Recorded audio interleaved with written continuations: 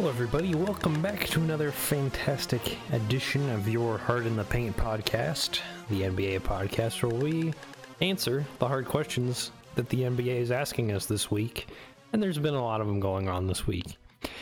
I'm your host, Matt, again joined by Michael, and on this wonderful Saturday of the 2nd of February, a lot of stuff went down in the NBA.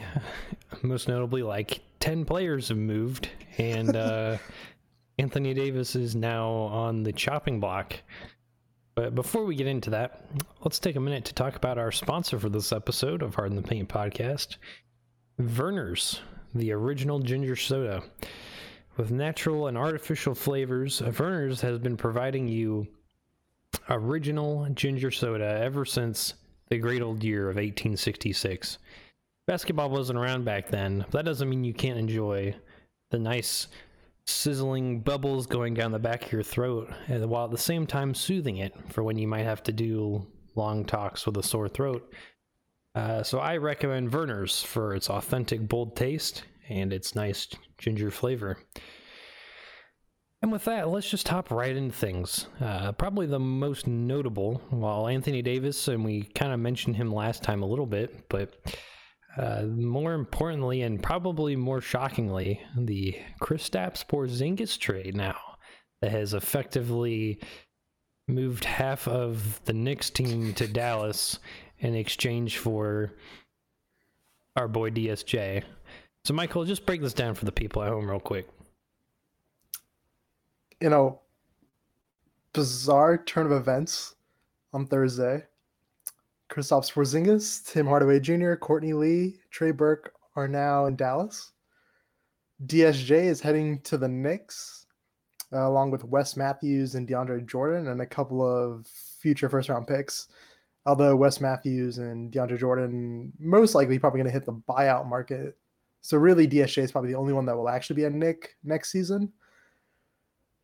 That's very true. How did this happen? How did the Knicks trade away a franchise player for cap space? So this is either like the biggest 4D chess move or just the biggest testament to how bad the Knicks are in terms of a front office organization. So let's just flash back to, was it 2015 draft? Porzingus? I think 16? Yeah, 2015 sounds right. It was 14. It was like the Embiid-Wiggins draft. We all remember the close-up pan to the crying Knicks fan and the ceremonial boos that rang out of MSG. And little did they know, a year later, they would be praising his name in the streets, praising him more than Melo, more than Derrick Rose, more than Joakim Noah. And now he's gone. Your star child. It's actually the best player they've drafted in like 30 years. Potentially, like, the original unicorn. Pretty much. A lot of other teams weren't picking Porzingus that high on their draft boards. So it was definitely like a 4D chess move to pick him that high and have him pan out, minus the injuries, which we'll get into later. But you kind of struck gold and you're kind of tossing it seems like. But there's more to this story. It sounds like Kristaps was not excited with the direction the Knicks franchise had been taking in his time there, which of course makes a lot of sense. His first year was obviously played with Melo and that weird kind of retirement tour that Melo had. And now, this year, obviously, there was no hope of them winning anything, so I think they just accepted the tank. However, it seems kind of weird. Seems a little fishy to me that this comes out all of a sudden. I don't think they accepted the tank. I think this was the first year with Fizdale and Scott Perry that they actually had a game plan. Because normally the Knicks, when they tank, they don't know how to tank properly, so they end up winning too many games. But this time, they're actually doing really well at tanking. Like, they're probably going to be rejected top 3, which is good, because the way that the lottery is set up now, that the top 3 is kind of flattened out for the first pick. So you're actually in the Zion sweepstakes. They've shed KP, but they've taken on DSJ. And are they going to play DSJ? Because DSJ he's not the best player, obviously, right? Why else would they move him? But he's good enough to win you games. And if he wins too many games, they're going to lose out on the tanking situation. Well, let's flash back to DSJ's draft for a second. It was New York that took your boy Frankie Smokes ahead of number DSJ. 8, yeah. And potentially the biggest flop of that draft. Frankie Smokes averages like 5 and 3. Whoa. Markelle Fultz headlined that draft. Fultz is clearly going to be the biggest bust of that draft if he never plays. I just didn't count him. I've already ruled him out. So I was just going with active players. Frankie Smokes obviously isn't panning out very well. So it's kind of funny that they somehow kept him in that. I feel like you would have tried to get rid of him too while you're at it. But obviously there's another step to this process that we need to trust in the Knicks franchise with all these players and trades coming up. However, DSJ is a pretty solid talent. I mean, he's dynamic point guard, can shoot the 3 ball, probably the best dunker out of the point guard drafts recently. Like him and Donovan. I mean, they were both in the dunk contest, so obviously they're like premier dunkers. And I think DSJ is definitely coming back. I'm not sure about Donovan, so. Well, I mean, pretty much overnight, if we discount Cantor, DSJ is probably the best NBA talent on the Knicks team right now. So I have an interesting perspective on this. Last night, they already updated the 2K rosters for both of these trades. I love it. And they have a special mode where you play against both of them back to back. And they do start DSJ over Moutier, Frankie, all those other guys. As they should, yeah. I agree. It makes sense, even though by 2K standards, his overall's worse, but pretty interesting there. And they also have Kevin Knox really high, which I think might be their second most important talent piece now that Kristaps is gone, right? How many point guards do the Knicks have? So they had 4, right? So they had Trey Burke, they had Frankie, they got Moutier, and they had Does Courtney Lee count? No, what's his name? I think Alonzo Trier can technically be a point guard. Okay. So that's 4. They got rid of 1, so they still have 4 point guards. Of course, Frankie and Moutier are out right now with injury, so it kind of makes sense that you pick up DSJ in the immediate time span. But no, it doesn't though, because if you're trying to tank, those injuries help your tanking. Having a point guard is a great way to tank.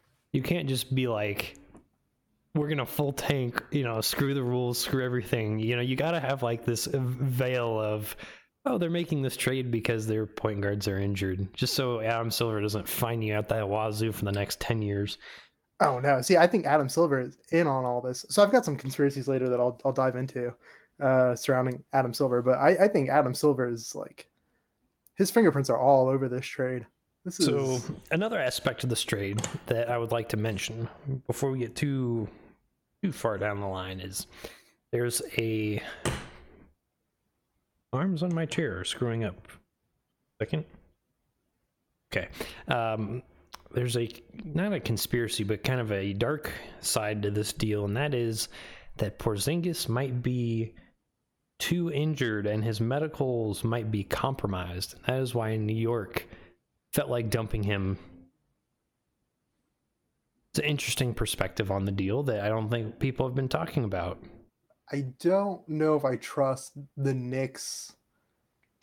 I don't want to say front office. I like Scott Perry and Fizdale and that kind of side of it, but I don't know if I trust their PR people, their this whole Kristaps came into a meeting and then somehow an hour later he gets traded. That seems too convenient.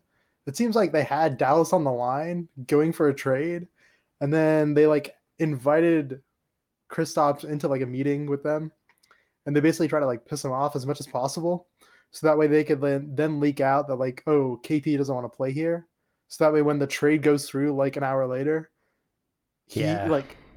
Kristaps is like the bad guy. He's like the villain in the trade. So it's like, oh, it's almost like they're trying to build sympathy. It's like a weird politics play, right? It's like, okay, we want to get this guy out of the door, but let's try and make the door bite him on the way out so we don't look as bad, you know? Yeah, exactly.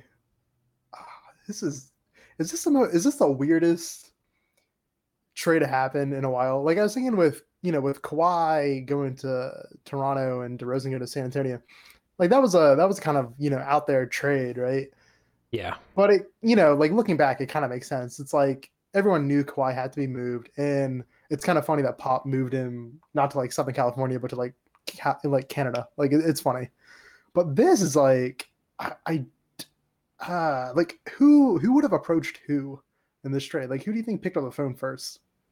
Dallas or New York? Mark Cuban definitely started the phone call. All right, so the Mavs, they get Kristaps, they get Tim Hardaway Jr., Courtney Lee, and Trey Burke. This is so nice. Like this fits their deal like almost perfectly right now, except for the fact that, of course, KP isn't playing. But you needed another point guard because Barea is out for the season, I believe. Trey Burke fits that role really well. Spark plug, basically can give you the DSJ productivity minus the ego, so to speak. Yeah, I mean, can Trey Burke play off the ball? Maybe I don't know. That's the big thing was like DSJ can't really play off the ball, and if Luka is gonna have the ball, I mean, I think it came down to it's like playing with Harden. You've got to have a certain anti-ego to like just sit on the 3-point line the whole game. You know what I'm saying? It's like, yeah, except that team has CP3, who we know has an ego. Right, but he's the only other guy on that team that doesn't sit on the 3-point line the whole game. I mean, technically they had Melo for a while. But right, you know what I'm saying. You know what I'm saying. So Euroball 2020 and beyond. We got Luka, we got Kristaps. Dirk is going to be like, whether or not he's a player, he's going to be this like coach kind of mentor on this team, right? This is cool, right? Yes, absolutely. This is definitely like, if they were American, it would be like total Team Trump in Dallas. It'd be awesome. Oh yeah, a border state. Yeah. But now you just have like these I guess Luka's technically Spanish, right? And then Dirk is No. Luka is Slovenian, dude. He played in Spain, but he's Slovenian. Yeah. I was talking about where they played from. Ow. Because he would go back and play with the Spanish team, right? Yeah. Well, I mean, the Spanish league is like in terms of professional leagues, the NBA is clearly number one. Like the Spanish league is probably like the second best professional league in the world. Genetic Slovenian. You have a Dirk is German. German, and then KP Kristaps is Lithuanian. Latvian. I think he's Latvian. So now you need to get Kuzminskis from the Knicks bench, so you get the Lithuanian trifecta there. If we go with Enes Kanter, I'm a little annoyed Enes Kanter wasn't also thrown in this, because that's like a good playoff guy. And if the Mavs are trying to make a playoff move, I mean, I don't think they will, because I don't think KP is going to play this year. But next year, like Enes Kanter is a good guy to have in the playoffs. Yeah, he's great. Also, they just traded away their starting center and didn't get a center to replace him. So they're going to play small ball for a while here, it looks like. Which I guess makes sense, because they're trying to basically make Houston out of Doncic pretty much. I mean, do you think KP is going to come back this season, or do you think his health is going to sideline him for the rest of the year? That's a tough one. I know at the beginning of the year we were saying they should just take him out the whole year because there's no reason to play him ever. But now it's like, well, if you get like the 8th seed in the playoffs, I would play him for that. Yeah, I mean, different situation, right? I mean, he was on the Knicks, so the Knicks needed to tank. Like, even as terrible as the Eastern Conference is, there were clearly 5 better teams that were basically going to duke it out for the Eastern Conference. So it made sense for the Knicks to tank, but like for the Mavs, they're 3 to 4 games behind the number 8 seed. With only like everybody's 3 to 4 games behind the 8th seed. Yeah, but I mean, like, that's a lot to make up in like 35 games, especially now that LeBron is back with the Lakers. So you know that they're gonna try to make a run. Yeah, I mean, everybody should be kind of, it happens every year where the actual like Spurs and the Warriors and the LeBrons, they all kind of get their act together the last 2 months to try and get some momentum going. But I think I would still try and play KP, like maybe for like 4 or 5 games, like those last games in April. Just like play KP, give people some hope. I would be shocked if they made the 8th seed, but it would be really cool if they did, and it was because they played KP like 10 games. What happens to Harrison Barnes? Like, You think he's going out the door? I don't know. I don't know. I don't think he should. I think he actually kind of fits with this team. Because like they're very, at least on offense, they're good on offense with, I mean, assuming KP's healthy, and they're very tall. They're very long. Like Luka is 6'7". I mean, Courtney Lee is like, the shortest guy at like 6'5", like 6'4". Yeah, 6'5", but he's also a 3-and-D guy. Like, yeah, and he'd be like your smallest player on the court. Like, this is a very tall team. So I think I think Harrison Barnes is still like pretty valuable for this team. Like, he basically is like a PJ Tucker role on this team right now.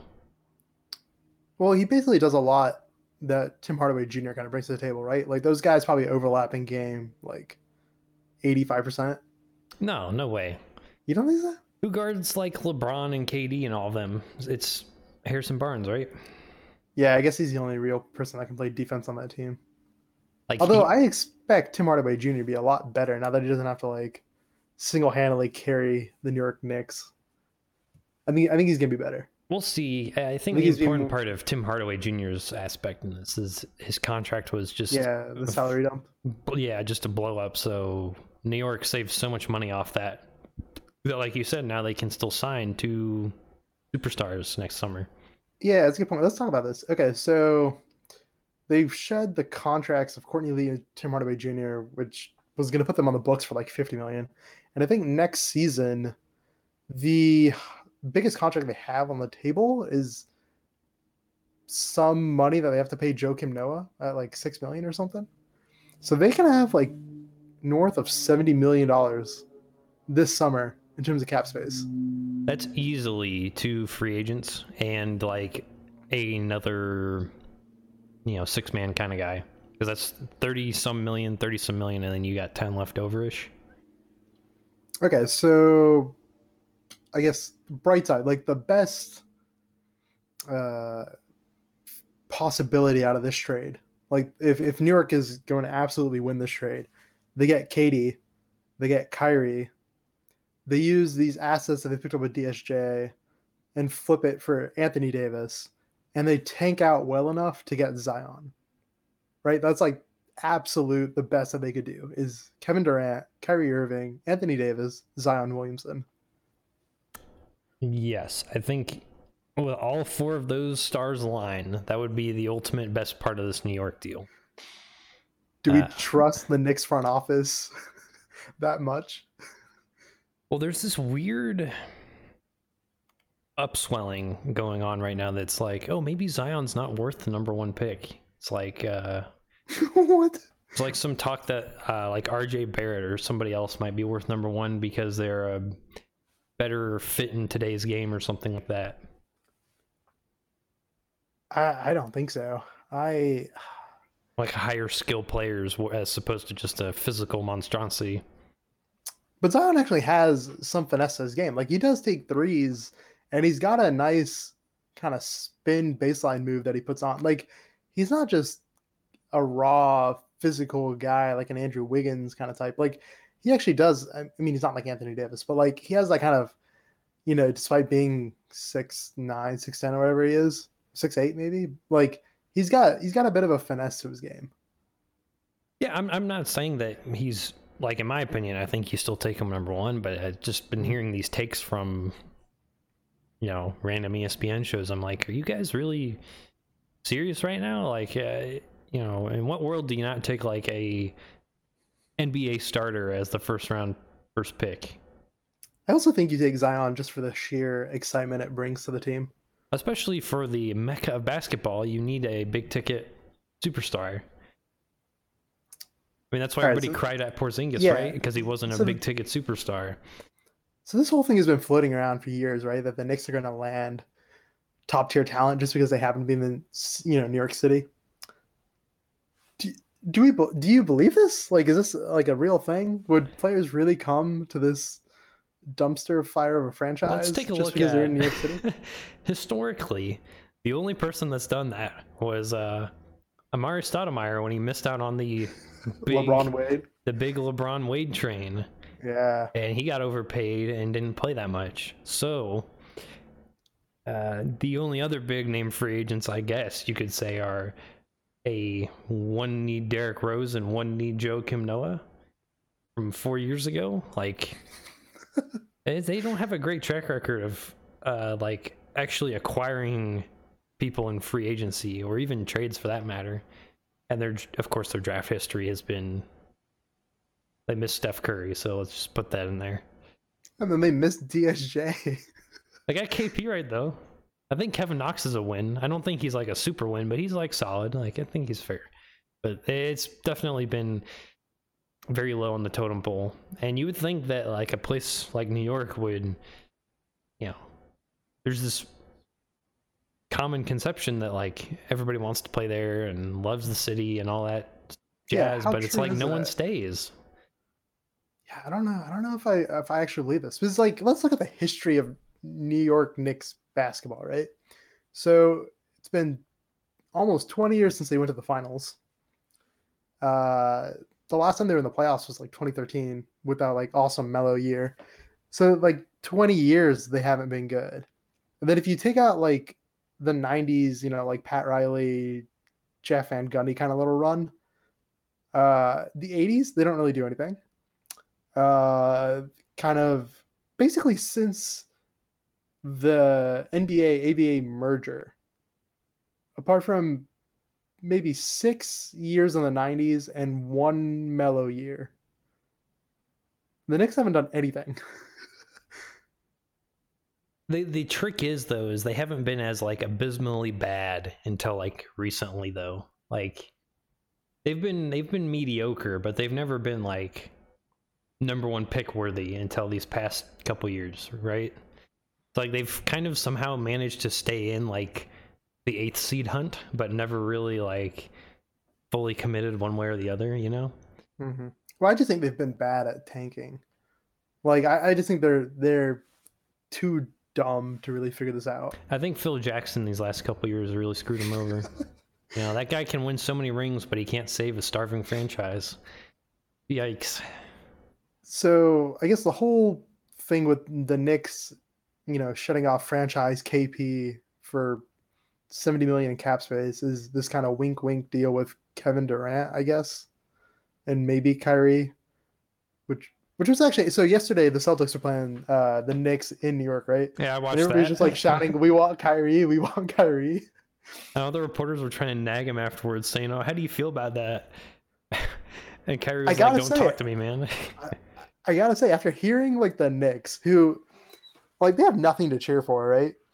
And yet the fans, they still have this like buzz in the arena, and this is me watching it through TV, right? And just like the palpability of them wanting Kyrie so much, I really want it to be a thing. The New York Knicks fans have convinced me that Kyrie should be a Knick. I think it's hilarious because it almost sounded like a Boston chant, like that you'd hear in the playoffs. I was like, is this half the Boston fans screaming this and half the New York fans? That's the other thing, right? You got this whole like Boston-New York rivalry thing going. Like if we get the triangle back of Boston, Philly, New York, that would be really cool. Well, yeah. So like this is one of the things that I think Adam Silver's he's kind of in this, right? Is because if you're Adam Silver and you're looking at, how can we really overtake all the other sports and kind of really make up ground in the NFL, which is, by the way, hilarious that like the trade deadline is like this early. So this KP trade happens like right before the Super Bowl, and it's like no one cares about the Super Bowl because of this trade. And KP's not even like a max player. Like Adam Silver's so good at just like mowing over the NFL right now. But I do think that Adam Silver's like dream NBA is that the Knicks are good, Boston's good, Philly's good, Golden State, the Lakers, and Chicago. Those are probably the 6 most valuable franchise markets, kind of in the country, right? Like those are the, we want playoff basketball in all 6 of those cities all the time. And I think this is how, so, I think this is how he gets the Knicks to be good is you got to kind of do a little bit of tampering here. Yeah, I mean, I can see it. I mean, there's always been that kind of rumor going around that like, yeah, we want to bring, all-star and playoff basketball back to these storied franchises and stuff. That's why everybody leaves all those small markets and all this tampering, and then the CP3 trade that never happened. It's like, yeah, okay. And then the secret Paul George tampering from last year. Yeah, that's a thing. That's definitely a thing. And this AD fine, that's kind of insane too, right? I mean, it's not a lot of money fine, but it's like, why would you fine him for that? And also, it's like, I mean, why Anthony Davis? Like, we didn't do it with anybody else, right? Like it was clearly obvious that I think LeBron was going to go to LA last year with buying 2 houses, whatever, and like his kids' schools. Like it was like in the cards. Adam Silver's kind of like selectively, this whole tampering thing is just kind of being swept under the rug. Yeah, I'm very confused. It feels like out of all the things, the AD one is probably the one you shouldn't have fined because it wasn't really leaked by him. It was leaked by, a reporter or something, and then it was his agent saying things. So it's like, okay, but he didn't say like, I'm gonna go to the Lakers. He just said I want out. Like that's totally different. So. And that's why I think Adam Silver's kind of trying to direct so that way like New York, Boston, Philly, Chicago, San Francisco, and LA, and then kind of secondary Brooklyn, the Clippers, some team in Texas or maybe Phoenix. Like then you kind of have all the big markets, kind of all the teams, and everyone's a lot more interested if you can kind of create some parity, not amongst East West, but maybe amongst those kind of 6 to 10 teams. Yeah, especially those mega cities, it helps out a lot too. So I So, think one of the other aspects of this trade to kind of roll us back into the show-stopping number here is, everyone's saying, New York obviously has all this cap space now. They're going to get KD and Kyrie. Like those are like the 2 locks. It seems like people are saying. However, Kyrie has seemed like he's made it obvious that he wants to stay in Boston. It's really weird. And then we had this thing that AD's dad said that he never wants his son to play in New York or something like that. And then we haven't really heard a whole lot about Durant's camp unless he's pulling, his webs behind the strings. So, what other players could go there? You think like Kemba maybe? Yeah. So like if they swing and they miss on this KD, Kyrie, Anthony Davis, and even Zion, like if they miss out on those 4 guys, I think you got to say that this whole trade was clearly a failure. So after that, Kemba, I think, would be the obvious target to go after. But I think the Hornets would probably go all in on trying to keep Kemba. Like, I feel like Kemba wants to be a Hornet for life, right? Like, he wants all the records, which he's probably, if not already has, he's probably pretty close to claiming all those records anyway. Yeah, I mean, just off of tenure alone. I mean, nobody seems to really stay there very long, so. Yeah, but I don't know if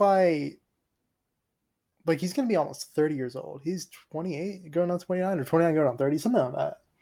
And his contract is one of the better contracts in the league, considering it's kind of like that second Steph Curry contract where it's pretty much a discount for how good he is. And he just became an all-star, so his trade value is going to go up. I'm kind of wondering if the Hornets, not always the best at drafting and franchise and, the Nick Batum contract and stuff like that. kind of wondering if they screw this up and somehow Kemba ends up like going to the Knicks, even though he wants to play for the Hornets. But there's like, like there's $10 million, right? That Kemba wants, like $10 million total. So like, I don't know. Let's say he signs like a 5-year contract, like $2 million a year, and the Hornets are unwilling to give him that. So then somehow the Knicks are like, yeah, we'll pay you the extra 10 million, and then he goes to the Knicks. Yeah, and then they lose him for free. That's like, Yeah, it's like just pay him the extra 10 million. You can keep Kemba for life, but I feel like the Hornets may not do that. well, if you remember, like, I don't remember how long ago it was, but probably a couple months ago, we were saying, oh, it'd be cool if, the Hornets grabbed Porzingus somehow, because it's a big white guy that shoots threes to pair with Kemba. It'd be like perfect. Yeah. It's like, well, so much for that deal. I mean, I don't know. There's another idea that like, Boogie. yeah, because Boogie's basically on a contract year. Jimmy's kind of on a contract year. Like Jimmy and Kyrie and KD are kind of tight somehow. Tobias Harris even. Like what if all right, so what if they end up with Tobias Harris, Jimmy Butler, and they don't get the first pick in the draft, so they get, let's say, RJ Barrett. Is all that worth it for giving away Kristaps? I was about to pose you a similar proposition. I think that's such a hard one. Like that's such a hard deal to take then, because you're kind of banking on this deal. Like everyone kind of felt KP was, he's obviously a unicorn, but he's almost one of those untradeable guys, like kind of like Anthony Davis. It's like you would never trade that guy, in a sense. And then they traded him, and he's injured. Like, okay, so now you're, the usual measure of deals is who gets the superstar. That's usually who wins the trade deal. And yeah, the only way the Knicks win this is if they flip all these 4 superstars. Yeah, this is either like the most the trade that is the most has the most evidence for tampering, or the Knicks have made the worst deal since the Boston Nets 2013, trading away the next decade type thing. All right, so let's take the ultimate worst case for the Knicks here. So let's say, okay, so you got DSJ. I think Tobias Harris Jimmy is the worst combination you would get out of free agents. I think you can do worse than that. I think you can say, all right, we got DSJ. He tears his ACL again because we know he's got knee problems. I'm sorry. I'm sorry I mentioned that. So you get that. Cantor somehow gets like, put into a Turkish gulag for everything happening over there. So you've lost your 2 best players. You've already lost Ron, the baby maker taker. So, now you've got 2 superstars and absolutely D-League players for the rest of your roster. I mean, even like KD, Kyrie, like I don't know how that saves it. It's like why would the all these trades proposed? You get these maybe big 2, big 3, with the trades that go on, and then you thought the rest of the $5 million left over with random D-League players, and you hope it all works, or like vetmans and stuff. That's not enough to win anymore, though. See, before this trade, I thought the whole point was that KP was your best asset to lure in talent. Like KD would want to play with KP, Kyrie would want to play with KP, Kemba would want to play with KP. Exactly. And especially because, KP is known as a unicorn. Kevin Durant gave him that name. Like, Kevin Durant was the first person to be like, yeah, that dude's the unicorn. And then it just stuck. So Kevin Durant clearly likes Kristaps Porzingis.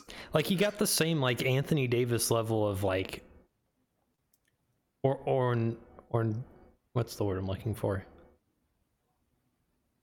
Ordainment, like 6 years ago, everyone's like, "Oh, Anthony Davis, it's his league. Oh, it's his league." They said it for like 7 years in a row. Yeah, like, KP kind of got the same thing, but just the unicorn moniker. It's like, "Oh, it's his league." Oh, yeah. Now it's like you could end up with like a bunch of nobodies and like Mike Conley and Marc Gasol. Like that would just be so bad. And they win too many games, so they actually don't get like a top They three traded pick. away for something, I bet, and then they don't get like anything out of it. Like golly, like I just have very like give me a chances like that this works out well for the Knicks. Is it like 50-50? Is it like 80-20? I don't know, man. I think it's a pretty high chance that they get one max player, right? So Are you I would really? say, You think they get yeah, one? I think they've got a good chance at getting Kevin Durant, because I also, with all this, burner accounts, and when I hear Kevin Durant talk, I don't know if Kevin Durant is that smart. And I guess like what I'm trying to say is he might win a third straight title at Golden State, and they have like the chance to put together a run of like 6 titles in a row. Like truly legacy defining, greatest team of all time type of talk. And I don't know if Katie is smart enough to be like, yeah, I'll stick around for that, instead of just being like, no, I want to go play New York Knicks basketball and be like, this savior of New York kind of thing that never really pans out. Seems a lot like the Bulls breakup or the Lakers breakup.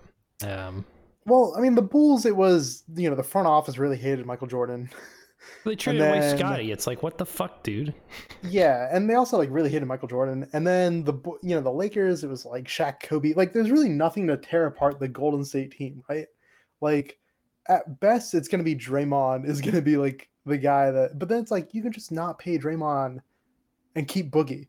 You know what I mean? Like it's like you can go after Anthony Davis. Like there are ways of keeping that nucleus of Clay, Steph, KD together for the long term, and their games will age pretty grace. Like they're shooters. Like their game is not going to like it's not built on super athletic play. And I feel like I feel like they have a good chance of getting Kevin Durant, max player. I mean, awesome move. The problem is I think they're gonna have like 30 million left over, and they're just gonna pay Tobias Harris max money, even though Tobias Harris probably doesn't really deserve max money. Kind of a lot like what Orlando has done with Aaron Gordon, just giving him like a massive contract. And it's like, are we sure you should be giving him that much money? And I think that's ultimately where the Knicks end up. See, I think the way that it should go down is if I'm like a solo superstar, I'm not going to want to go to New York by myself. Like, that's too much of a volatile fan base and market, and let alone actually winning anything. It seems like you need two at least. So if we were having all these phone calls and like, I was KD and like, I knew it was like Kyrie and Jimmy and Kemba were in the conversation with me, I'd be calling them up being like, hey, how do you guys feel about this? Where are you at on this? Because I ain't going by myself, dude. Like, if we're going together. It's like, it's almost like a prisoner's dilemma, but which is really hilarious. Which is why the whole salary dump to get that extra slot makes a lot of sense.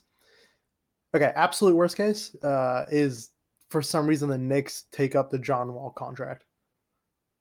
That would be John Wall, Anthony Davis, DeMarcus Cousins. I think that would be, yeah, that could be pretty likely. Oh man, God, they'd be so stupid to do that. Oh man, It's I'm gonna say that this works out. It has to, right? Like, there's no way you move a franchise guy for cap space and then miss out on the free agents, like in such a loaded class, because the following summer there's nobody up on the board. Like the following summer it's technically 80, although he'll probably be moved, and then Draymond in 2020. It's like this is your time if you're the Knicks, is to make your move now. I'm gonna give it like a 72% chance that this works out for the Knicks. Like, I'm not very confident in their FO and just all the other things that could happen in the meantime, but like you said, it seems like this is the time, and it seems like the narrative is encouraging players to go there, which is kind of weird. And then, of course, whatever Adam Silver is using his burner phone for. So DeAndre Jordan, Wes Matthews, Enes Kanter, could they all be on the buyout market? Absolutely. So playoff teams? They're definitely solid assets. Like, I mean, a lot of teams would... Wes Matthews. Oh, Wes Matthews. Yeah. I mean, 3-and-D. I mean, I know he's never really been the same since his, I think it was Achilles tear. Yeah. But, yeah. I mean, minus, like, his bigger contract and what he's worth, like, what team could want him, you know? Maybe he goes to Charlotte. Doesn't seem too bad. I think Philly and Houston. Yeah, it fit fine in Philly, fine in Houston. DeAndre Jordan, where could he go? That one's a little bit harder. Houston. If Capella's, if this whole Capella thing goes a little bit longer, I think they could. They just signed Kenneth Reed. I know Kenneth Reed looks great. I mean, I would almost take that flip if I was New York.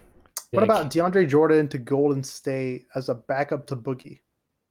Then you get what, like Kevon Looney and Sean Livingston in return? Yeah, it was usually a bit more defense. I mean, you could also throw him in Pelicans land because they need a center now. Enes Kanter, I feel like, would be good in the playoffs. I almost think that he's the one out of those three that you should keep. Yeah, but they won't though. I feel like they won't. They'll just completely like gut this. Are they? Should they? Will they flip DSJ? Because if you're the Knicks, if you play DSJ, you might lose out on the Zion sweepstakes. But they could still keep him, right? And just not play him. Yeah, but I mean, how do you? Okay, so let's look at the future here. Like, what could you? You got your 4 point guards. You can only keep one of them because you got to flip the other three to make money make sense.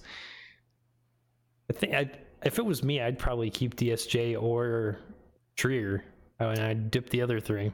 But how do you keep DSJ and not play him?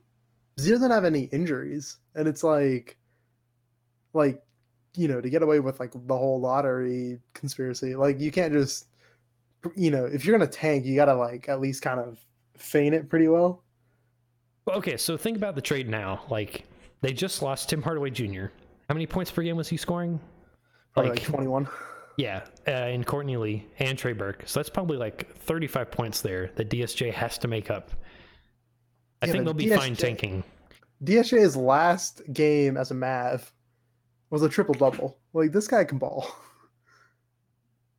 You know that there's going to be like the upside. You play him because he's your only thing now. You raise his trade value because he's putting up huge stats.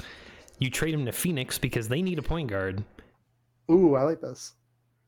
Yeah, we're making. Like my problem is like in Dallas, he doesn't have the ball, right? Like Luka has most of the ball, and TSJ is a ball handler. And in New York, he's gonna be the ball handler, so he gets a ton of minutes. So it's like he's gonna play 35 minutes a game, take 20 shots, and he's gonna put up like 35 points a night. And they're still going to lose. Volume shooting. And they're still going to lose. I don't know if they're still going to lose. The Eastern Conference is really bad. So I think you're totally okay playing him. Like, I think it's okay. Like, because think about it this way: the number one pick is not as high of an odds as it used to be. So it's okay if you're number two. Like, not number one pick, but I mean number two in record, right? So. Oh yeah. It's flattened out the top, like I guess the bottom. Like, you have to out tank the Cavs and the Suns right now, which I know you are as New York, but it's like one game apart. So it's like, all right, we play DSJ. Yeah. He puts up 40 in one night. So what? We just raised his trade value by like $10 million. Yeah, the problem is this draft class is not very deep. Like, I feel like once you get past Zion, RJ, 5, Joe Moran, Cam Reddish. Yeah, it's like top 5 and then everyone else. Yeah, exactly. So it's like, and the Bulls are not, like, the Bulls are also pretty bad, and they're not that far behind the Knicks. And then there's the Magic, and the Pelicans are gonna like full on tank now, and Memphis is getting involved.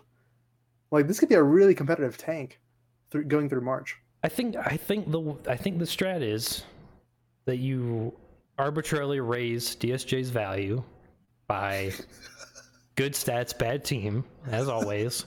you get someone else really stupid to bid on him, like the Suns or the Wizards, because they want a John Wall replacement, or like somebody like that, and you use it to like flip for like, I don't know, Bradley Beal or something, you know?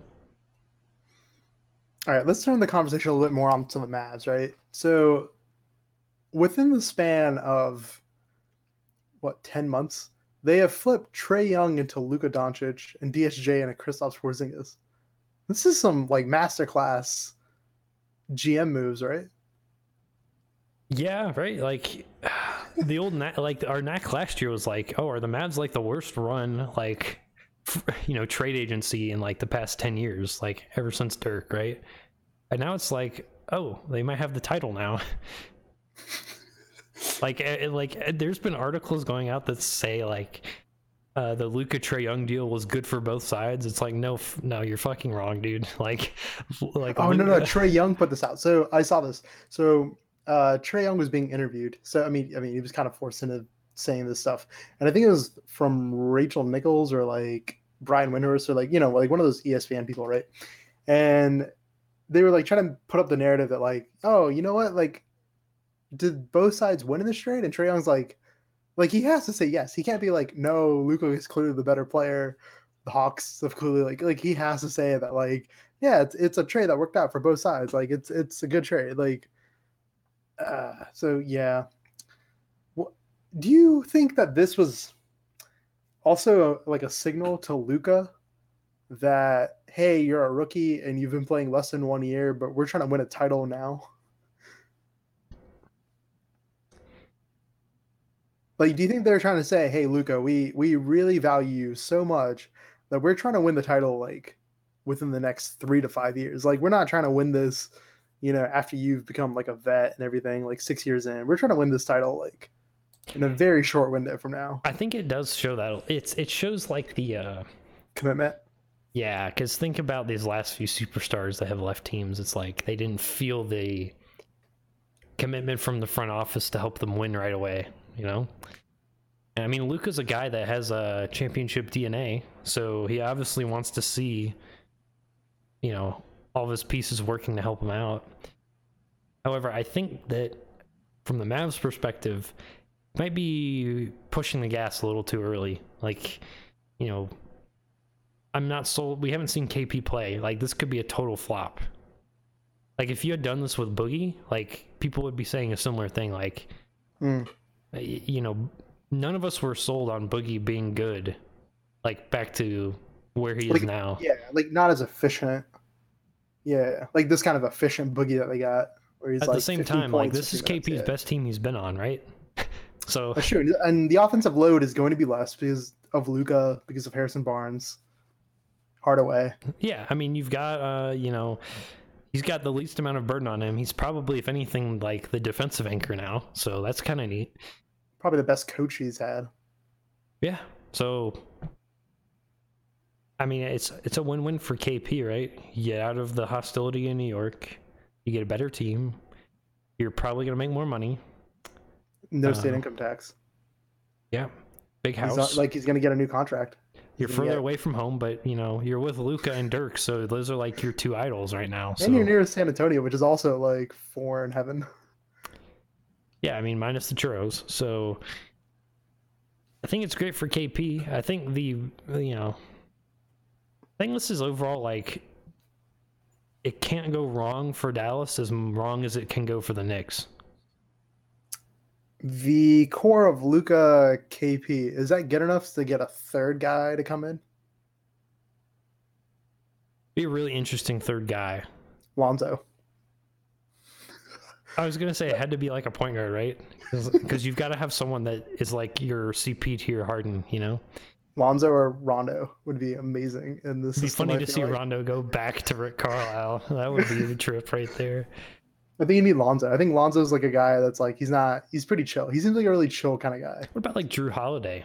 Ben Simmons. Okay, now you're just throwing out superstars. I was trying to be realistic. Like, what if you got like Mike Conley or Drew Holiday out of this somehow? It's like, okay, that'd be solid. I like Mike Conley because he kind of shores up their defending. And they both make sense. I mean, you need a starting point guard. or shooting guard. Plays on And and off ball. Good passer. KP, yeah, you can play KP at the 5 and Gasol at the 4.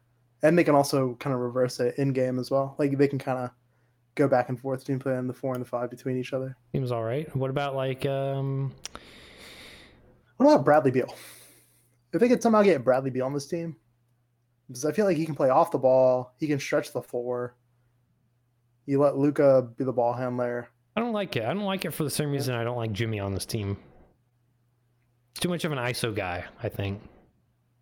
Really? You don't think Bradley Beal could kind of roll off screens? I think Beal recently, without John Wall, has been more of an ISO guy.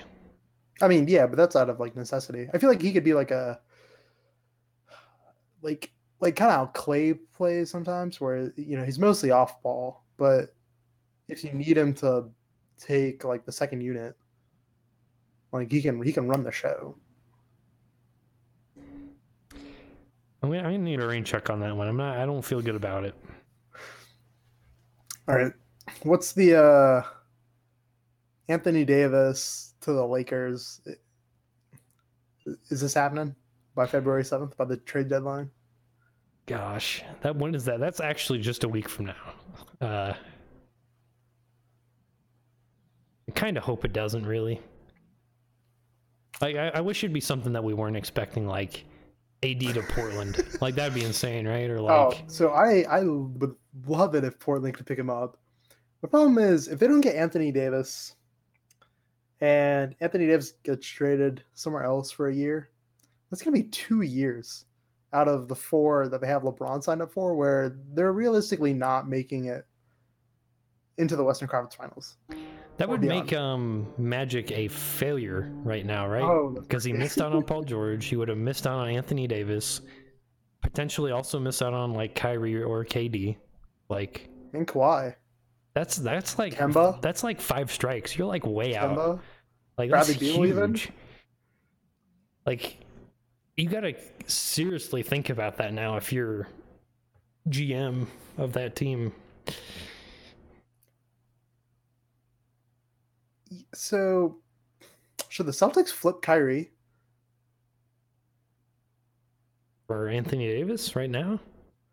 I guess like if this whole Kyrie in New York 2 max slots, conspiracy, starts to kind of materialize, the Celtics should flip Kyrie. Otherwise, he can just walk away, right? Like if it looks like, oh, Kyrie's gonna head to New York this summer, and the Celtics have to make a move on flipping Kyrie. Otherwise, you've lost this guy. Yeah, that is true, right? But I thought the trick is to get Kyrie and AD together. Yeah, I think that's what they want to go with.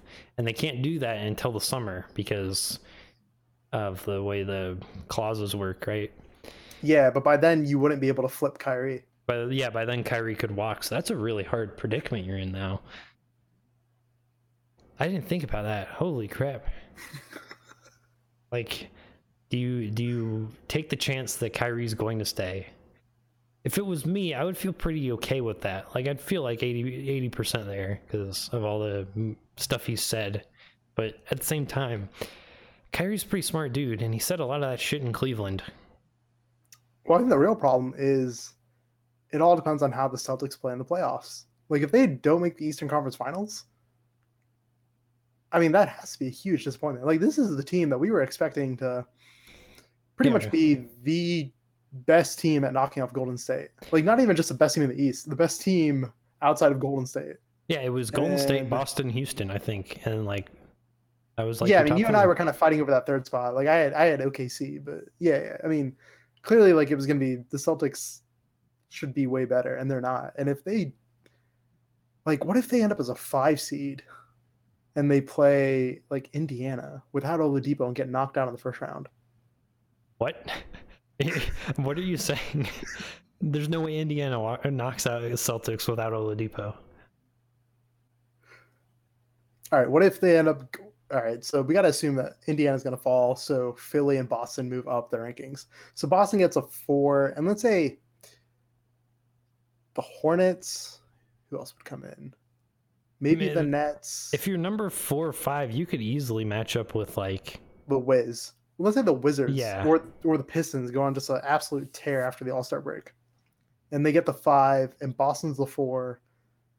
Kyrie gets and that injured. series, yeah, and like that series goes to 7 games because Blake Griffin is just somehow, I don't know, he's just exploiting all the matchups down. Step back threes. Yeah, just this guy's putting off, like, they're just winning all their games in Detroit. Like, Boston for some reason is just garbage on the road. Like, this has to all kind of factor into Kyrie's mindset, right? Like, the whole point is that, like, he wants to win a title. Like, he's not in it to win, like, a couple of series. Like, he's trying to get to Golden State, and I think Kyrie feels like he could beat Steph. Well, we mentioned this last time that Golden State is scared of 2 things: Kyrie and LeBron James, and maybe James Harden. So yeah, I think Kyrie thinks that this is their year to actually contend in the finals without LeBron on his team. I think, however, that if you're the Celtics staff, in the back of your mind, you're thinking Kyrie's a very injury-prone guy that always seems to get injured in the playoffs somehow. I'm not wrong. Yeah. He's kind of got his draft stock's kind of going up right now. His trade stock had a couple really high assist games, a lot of wins in a row. Kyrie is the best point guard in the East. That's like unquestioned. He's an all-star, like starting all-star. I would say with 5 minutes to go in any game, he's probably one of the more clutch players in the league. Yeah. No, and he's only like 25, 26, somewhere around there. All I'm saying is they up his draft stock, up his trade stock, get some wins, give him like 30 and 12 games, trade him away. Yeah, I think this would have to wait until after the draft actually happens. I think you have to find out where Zion is. Could you imagine the Celtics flipping it so that way Kyrie is like they send away Kyrie to get Zion? Could be part of that New York deal. Oh, man, that's all right. Where should Bulls Melo go? Bulls Melo, put him back on New York. That's just how you prevent DSJ from winning too many games. You get Melo back on New York. How seriously do you think the Lakers are considering buying Melo? Probably 0.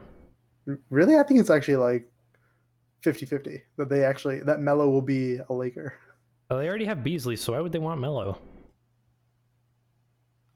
It's more, I don't know. I feel like Melo can still bring it. Banana boat? Yeah, Lonzo. So Lonzo has said, he wants to be either in Chicago or the New York Knicks. Will Lonzo become a Knick and Big Baller Brand move to the other coast? Double headquarters? I think that's pretty cool. That's a cool idea. Make a lot of sense. I think Lonzo would pair well with a bunch of superstars. Only problem is then you're taking up the elite point guard spot. I think it costs too much money too. So obviously he's not going to go to the Pelicans as his final stop. I mean, he might be there for like a day, but what should the Pelicans do with Drew Holiday, Mirotic, and Julius Randle if they end up kind of trading away Anthony Davis and picks? Think how good those players are on another team. Like, geez Louise. There's actually a lot of good, like buyout / trade playoff guys like Drew Holiday, Mirotic, Julius Randle, DeAndre Jordan, Enes Kanter. I'm missing somebody. Who am I missing? Gasol, Wes Matthews, Conley. Conley, Gasol. Yeah, like that's an awesome pool. Put all those guys on one team. That's probably enough to get you in the playoffs with all those guys. The Brooklyn Nets. Surround all that time with D'Angelo Russell. Let's go. Let's do it. I would be down. I'd watch a couple of games. They've got like 70 million in cap space. All right, how do we top this trade? How can this trade be topped with either by the February 7th deadline or by the July 1 kind of summer deadline. The Spurs, man, they need to get in the mix somehow. Team we're not talking about enough. I know they've been kind of getting their act together in this new year, but they're still not very high in the playoff race right now. And you know, the DeRozan experiment isn't working out quite as well. It's like they could easily need one of these guys. Like put Drew Holiday on the Spurs. That'd be pretty good. That Spurs team reminds me of the 2014-15 Spurs, where they could have easily gotten the 3rd seed, but they ended up dropping because of like 2 games down to like the 6th seed, playing the Clippers, and then getting bounced out in the first round by that CP3 bank shot. That's how that Spurs team kind of feels to me. It's like, oh, they're in 4th place? Yeah, I could see it. Oh, they didn't make the playoffs? Yeah, I could see it. Just, I think it's time. Like Pop's on his way out. You're obviously not like contending, but you don't suck enough not to be in the playoffs. Welcome to being a Knicks fan. I don't know. It feels like that team like could do better. Like it seems like the team's not bad. It just needs like a little spice somewhere. See, my kind of, I guess, surprise team that I'm surprised hasn't actually been involved is the Kings. If I'm the Kings, I've got a lot of this weird talent that you could kind of flip. Yeah, I think a lot of people are looking at Buddy Hield now as like potentially most improved. Marvin Bagley, even like Marvin Bagley, Willie Cauley-Stein. Dude, I love Willie Cauley-Stein. I got him in the video game. He just fucking blocks everything. It's amazing. Who's that other dude guy they have? Harry Giles. Harry Giles, yes. Like that's also another decent asset. Like, it wouldn't surprise me if the Kings get involved in some kind of weird like they're the 3rd team to unlock some other like Anthony Davis trade or something. Yeah, them or Phoenix could like be a 3rd leg in a branch somewhere. All right, we'll wrap up with it's been 5 years since Adam Silver has taken over the NBA's commissioner. Pretty good run, right? 5 years? 5 years ago was what year? 2014. We were just rolling off the Donald Sterling. Actually, I think Adam Silver was presiding over the Donald Sterling thing. I think that was like his first real commissioner act. Was the whole 5 years ago? What was going on in the NBA? We got LeBron took his red wine vacation from his first year in the Cavs. We didn't know that Golden State was about to dominate for the next half decade. Yeah, we still thought that a jump shooting team would never win the championship. The Clippers, though, they knocked out the Spurs. Yeah, the Clippers were going to be like the 2 best teams in the West. We said that for so many years. The Clippers, it's their year, beginning of every year, and it never panned out. Yeah, I guess if we think back then, let's see, Melo was Derrick a Knick. Rose made his comeback. Well, Melo was a Knick. CP3 was a Clipper. Kawhi was a Spur. Kyrie was a Cav. Kevin Love. Oh, Kevin Love is about to come back, right? Like, he's got to play some games here. JR and Melo had a nice tandem on the Knicks. Yeah, you're forgetting this was Gordon Hayward was on Utah. This was the last Rose Butler Bulls year where they played against the Cavs in the playoffs. Jeez, yeah. That was a great series. Gordon Hayward was actually alive. Yeah, Gordon. Utah was like up and coming. They're like, oh yeah, they're gonna make the playoffs. We thought Andrew Wiggins might actually pan out. Anthony Davis makes the playoffs against Golden State. The University of Kentucky basketball team was like 30-0. Yeah, we thought they were better than the Sixers. Remember that argument? We thought Embiid might be the biggest bust for being out for like 3 years in a row. Adam Silver, job well done. Yeah, a lot's changed. It's been much more exciting, I think, from a populist perspective, from a games perspective. Yeah, well, I think his best move was the whole social media thing, right? Just unlicensed. Oh, yeah, absolutely. Open it up for everybody. That has unlocked the NBA potential, I think. The content has been insane. I think some of the technical aspects of the game are a little more frustrating. Like the nice parts is, they did less timeouts, shorter timeouts, the fouling changes. Actually, the game has sped up a little bit. Like, games are now more closely to like 2 hours 15 than like 2 hours 35. They flow a lot better. It's not so many stops. Yeah, the sports betting thing is, I think, is going to be the interesting thing. So that's a relatively new, and I think it's going to be like a year before we start to really see this kind of permeate the game itself. All right. Well, Super Bowl is tomorrow. Oh, yeah, we got to talk about NC State basketball. So this game just happened. So NC State just lost 2 hours ago, 47-24 at home. Wait. What was the score? 47-24, Virginia Tech. Okay. This is the lowest scoring total for NC State in the shot clock era ever, dude. All right. The over-under on that game was 152 points. Actual 71. Jeez. All right. From the three, NC State was 2 of 28 from three, 7%, 7 goddamn percent at home. What the fuck? So a much better version of this game was Golden State versus Philly 2 nights ago. That was a good game. Yo, that was a damn good game. Clay didn't play. But oh my God, Ben Simmons. I fucking love Ben Simmons. It went down to the wire, Embiid, and then I thought Jimmy Butler was going to fuck it up at the end because he turned it over like 3 times. Oh, yeah, it was such a good game. That game, though, was weird, man. No Clay, so they didn't really have the 3-point game because I think only Katie hit 1 3 and then Steph hit like the other 10. Yeah, they shot but like... Katie was like kind of anonymous in that game. Yeah. Like they tried to play Boogie at the end, which kind of backfired because of Embiid. Yeah, that was fun to watch though. Like that's like a matchup you never see. Like 24 points total, 10 points in the second half. Harden has put up 25 straight games of at least 30 points.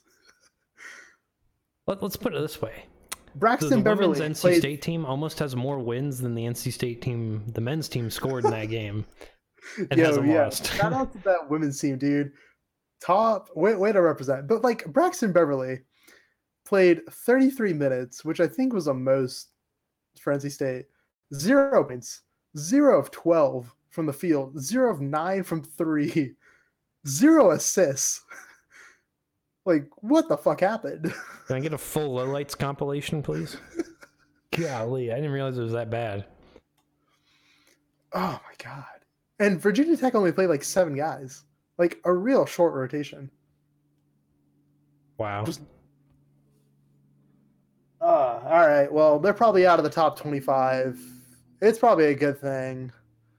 Yeah, we're flipping back to the NBA. We're on the women's NCAA now. That's what we're talking about now. We're gonna change our scope of our podcast to Mississippi State, UConn, and NC State. Let's do it. And with that, folks, we will leave you to your wonderful Super Bowl weekend. Again, this has been your Heart in the Paint podcast. We always appreciate your questions, comments, concerns, and feedback in the comments below, or you can find our emails and whatnot in the description. And we'll be back next week for All-Stars season. Yeah, and probably a trade. Like 95% sure there's a trade. Please be more trades. Ben Simmons for Anthony Davis. Ben Simmons, Markelle Fultz for Anthony Davis. Who says no? My podcast says no.